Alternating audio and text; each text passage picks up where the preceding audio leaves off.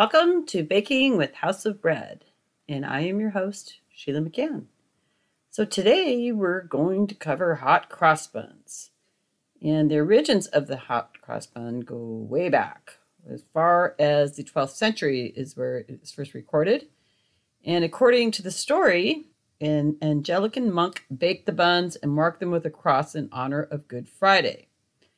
And this year, Good Friday falls on April 2nd, and then Easter is on the following Sunday, which is April 4th.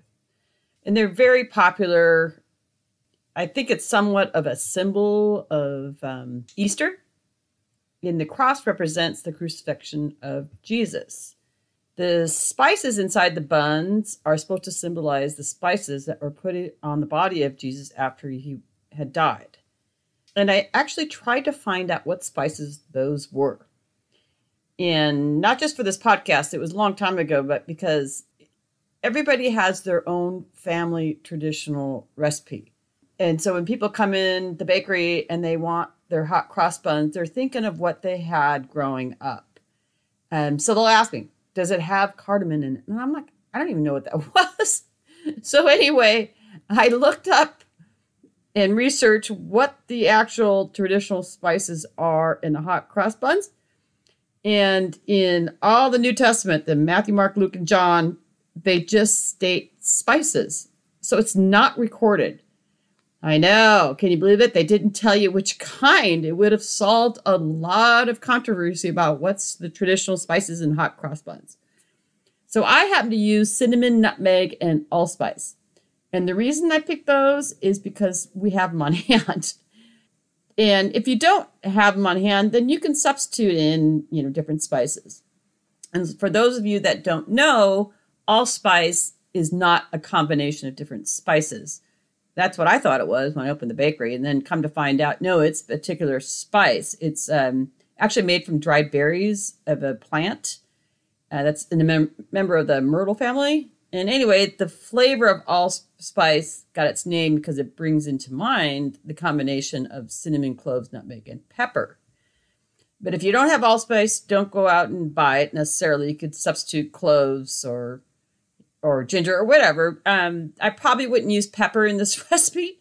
I mean, I like complex flavors, but I don't think pepper is a good one to pick. I can tell you what cardamom is now because I had to look it up because I actually tried to get it because I had a few customers ask for it, and it's difficult to find. And anyway, so it is the seeds that a spice is made out of, and it's from plants. It's associated with the ginger family.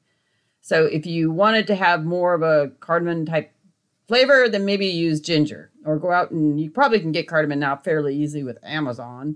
But at the time, my bakery supplier didn't carry it and it wasn't in the stores. Hot cross buns are not like dinner rolls. They really have more butter and eggs than the traditional dinner rolls, and it will produce a slightly denser roll as a result. But it shouldn't be heavy, just a little bit denser than a traditional dinner roll. And they're really more of a dessert or breakfast roll, but they're not that sweet. So if you wanted to serve them with dinner, you certainly could. And this recipe that I'm going to give you, it yields about 2.5 pounds of dough. And out of this recipe, you can make anywhere from 12 to 16 hot cross buns, depending upon the size of the bun you want. I happen to prefer a little bit smaller, so I would use this recipe for 16 hot cross buns, but if you want a little bit bigger ones, then just do a dozen. Okay, so you want to start with your water and your milk, and it's a 1/2 cup of each, and I would just throw it in the microwave for a couple minutes. I want the liquid to be very warm, but not burning hot, and it should be something that you can put your finger in and not get burned. 2 packages or 1 3/4 tablespoon of active dry yeast, 1/2 cup of white granulated sugar, and then 1 lemon zested, and then just zest the whole entire outside of the lemon and then squeeze the juice that's left inside the lemon into your batch. For zesting, they have zesters you can use. You can also use a small paring knife. The point is to get the outside of the lemon, and I want it finely chopped. So if you're going to try to do it with a knife, chop it up, chop fine. And the reason why is I want the flavor dispersed.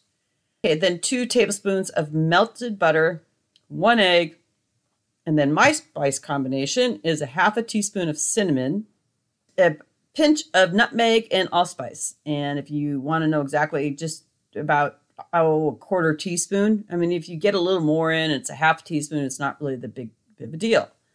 I happen to love nutmeg. If you prefer more nutmeg and you don't really like cinnamon, then just use all cinnamon. Use all nutmeg.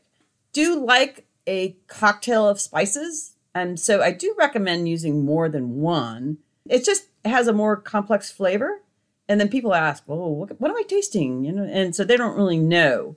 And if you want to use cardamom, then use a half a teaspoon of cardamom. Or, if you want to go a full teaspoon, you're welcome to do that too. What I would stay away from is using more than 2 teaspoons of spice. I'd probably try to stay in the range between 1.5 teaspoons, and that'll give you plenty of spice. And you want it to be more subtle. You want to taste the spice, but I don't want it to be overpowering everything else. And so in my recipe, I'm actually just using 1 teaspoon of spice in the recipe, which would be a half a teaspoon of cinnamon. And then we really just combine the nutmeg and allspice to get another half teaspoon for 1 teaspoon total. And then 1 tablespoon of salt. And so what you want to do is take the ingredients I just listed, mix those all together. And if you notice, there's no flour yet. And the reason why I want you to hold on mixing in the flour, because I wanted to evenly distribute all the flavors first. And then you're going to add your 4 cups of unbleached flour. I prefer to use a bread flour or higher protein flour. So the general rule is if the product's got yeast, then try to use bread flour. And that's a very general rule because there is exceptions. But if they don't tell you in recipe and if it's got yeast, then use bread flour. And then you're just basically going to knead this until you get to the good dough stage. And you can use a mixer, you can hand knead. After you get to that good dough stage, where you got the window pane, the dough is nice and smooth. And as you can see that this is a lower hydration dough, so it's not going to be super sticky, but should be a little slightly sticky, I would say. And then add in a cup of raisins. Now, once again, if you want to substitute currants, you're welcome to, or golden raisins, or dried cherries, or dried cranberries. It's really up to you what your taste preference is, but try not to exceed the 1 cup total. We want the dough to stick together to form a nice ball. After you get the dried fruit kneaded in there, what you're going to do is you're basically going to let it proof now. So you can put it back in your bowl and you cover it with a damp towel if you'd like, and it would rise better if you had a warm place. If you don't have a warm place, just plan on taking a little bit longer. And it's approximately about an hour and a half until the dough actually doubles in bulk. And that's why it's called your bulk fermentation. And now you want to take your dough after it's gone through its bulk fermentation, and then you just push it down with your fist or your hand. Often they'll say that in recipes that you punch it, but I don't like to use that reference as punching because you really want to be gentle with the dough. I mean, you definitely want to get the air bubbles out, but yeast is pretty delicate and it's a living thing. A lot of bread making is about nurturing the yeast along, making sure it's good, getting it fed. And so you really don't want to kill it. I mean, you're not going to kill it if you really literally punch the dough down, but you are going to compromise it somewhat. So you want it to grow in a nice environment. So be firm but gentle, and you'll have better loaves in the end. And the reason why you want to deflate the air bubbles in the dough, that's what happens when you punch it or push it down gently. Really what happens, it redistributes what's in there because it'll get rid of the air bubbles, and that allows the yeast to mingle better. It will discover new sugars. That will produce a better tasting, even a better texture somewhat, because it will affect the fermentation as well. And I have a personal preference where if I'm not in a hurry, which seems to be not very often these days, but if I've got something else I can do in the bakery for, 5, 10, 15 minutes, and then come back to the dough, that's what I will do after I put it on the table, because it's just easier to work with. And in this dough in particular, you're going to have to do quite a bit of shaping because you're going to divide it and then you're going to shape it. You're going to round it. What you want to do with this dough, I don't like scaling out all the pieces here. So I kind of, in my world, what I do is I just take the dough, I divide it in half. Okay. You've got 2 pieces of dough now. And now what I'm going to do is I'm going to divide the 2 pieces of dough in half again. Okay. And so you keep going until you get to a total of 12, or if you want to get to 16, you can go to 16 too. What I find is that the human mind can eyeball half pretty good. They're not really that good at eyeballing fourths, or certainly 12ths or 16th. And so you're really better off working on half and then taking each half and dividing in half and then dividing each piece into either thirds or another half, or however big you want your rolls. And the reason that it's important to try to have consistent size dough is in the business of baking is people expect consistency. So you're always striving for consistency. And I would say even at home, it's important to try to get consistent just because of the baking. So if you have one roll that's super big and another one that's super small, well, they're going to bake at different, they're going to be done baking at different times. So that's why you want to try to get it as close as possible to about the same size. I mean, a little variance is not a big deal. And sometimes what I'll do is I'll divide them all up and I'll look at the dough balls and I can see one's bigger. Okay, I'll just cut a piece off that one and stick it on the other one. And then even sometimes after we shape the dough and they got your nice round balls, you see that, this one's bigger. We'll just cut off the bottom and stick it on the bottom of the other one. Okay, they're not going to affect much in the baking. I mean, you're going to get some oven springs on these rolls, but at the same time is if you touch it on the bottom, that's where the steam's going to escape on the bottom. And so you're not going to get, a bun that goes lopsided on you. And plus these rolls are not that big in mass. And so they're easier to control a little bit the final shape. For example, if you use this recipe and you just want to do one big hot cross bun, you would have a difficult time maintaining that big shape. And because it's looking to grow and it's looking to expand. And sometimes what happens, it ends up being lopsided. What we've done, because we actually do sell loaves that are round like that, we just slice the bottom of the loaf because I want a nice, clean, round top. I don't want if you score, it will solve all issues because it'll look to go where the scoring is. And that's one of the reasons people score loaves, as well as looks and, tradition. But if you don't want to do that, for these rolls, we don't score them with the cross on top. That actually comes with the frosting. Anyway, so you can also just score the bottom. But like I said, these are small enough, it's not really a big deal. So don't worry about it. Okay, so get your dough pieces, round them into a ball, just the best you can. Remember, we're going to put crosses on these, so don't be so worried about if they're exactly perfect balls. And then you put an egg wash on top prior to baking. And that's just basically an egg and then scramble it with like a tablespoon of water. Just brush it on top. And what that's going to do, it's going to give the bun a shiny look and a little bit richer color. It doesn't affect the bake or taste, really. Now your dough is going to undergo its second rising, and that's going to take place on your baking sheet.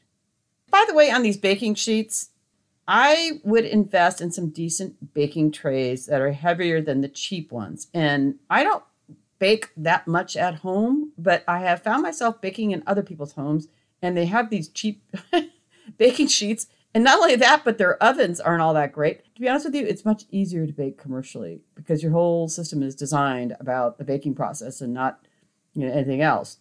I recommend to my friend, I'm like, if you're really going to do much baking, whether it be English muffins or hot cross buns or, the cookies, these smaller items, it can burn on the bottom. So tip number 1 is put these on the upper shelf if you don't have really good baking trays.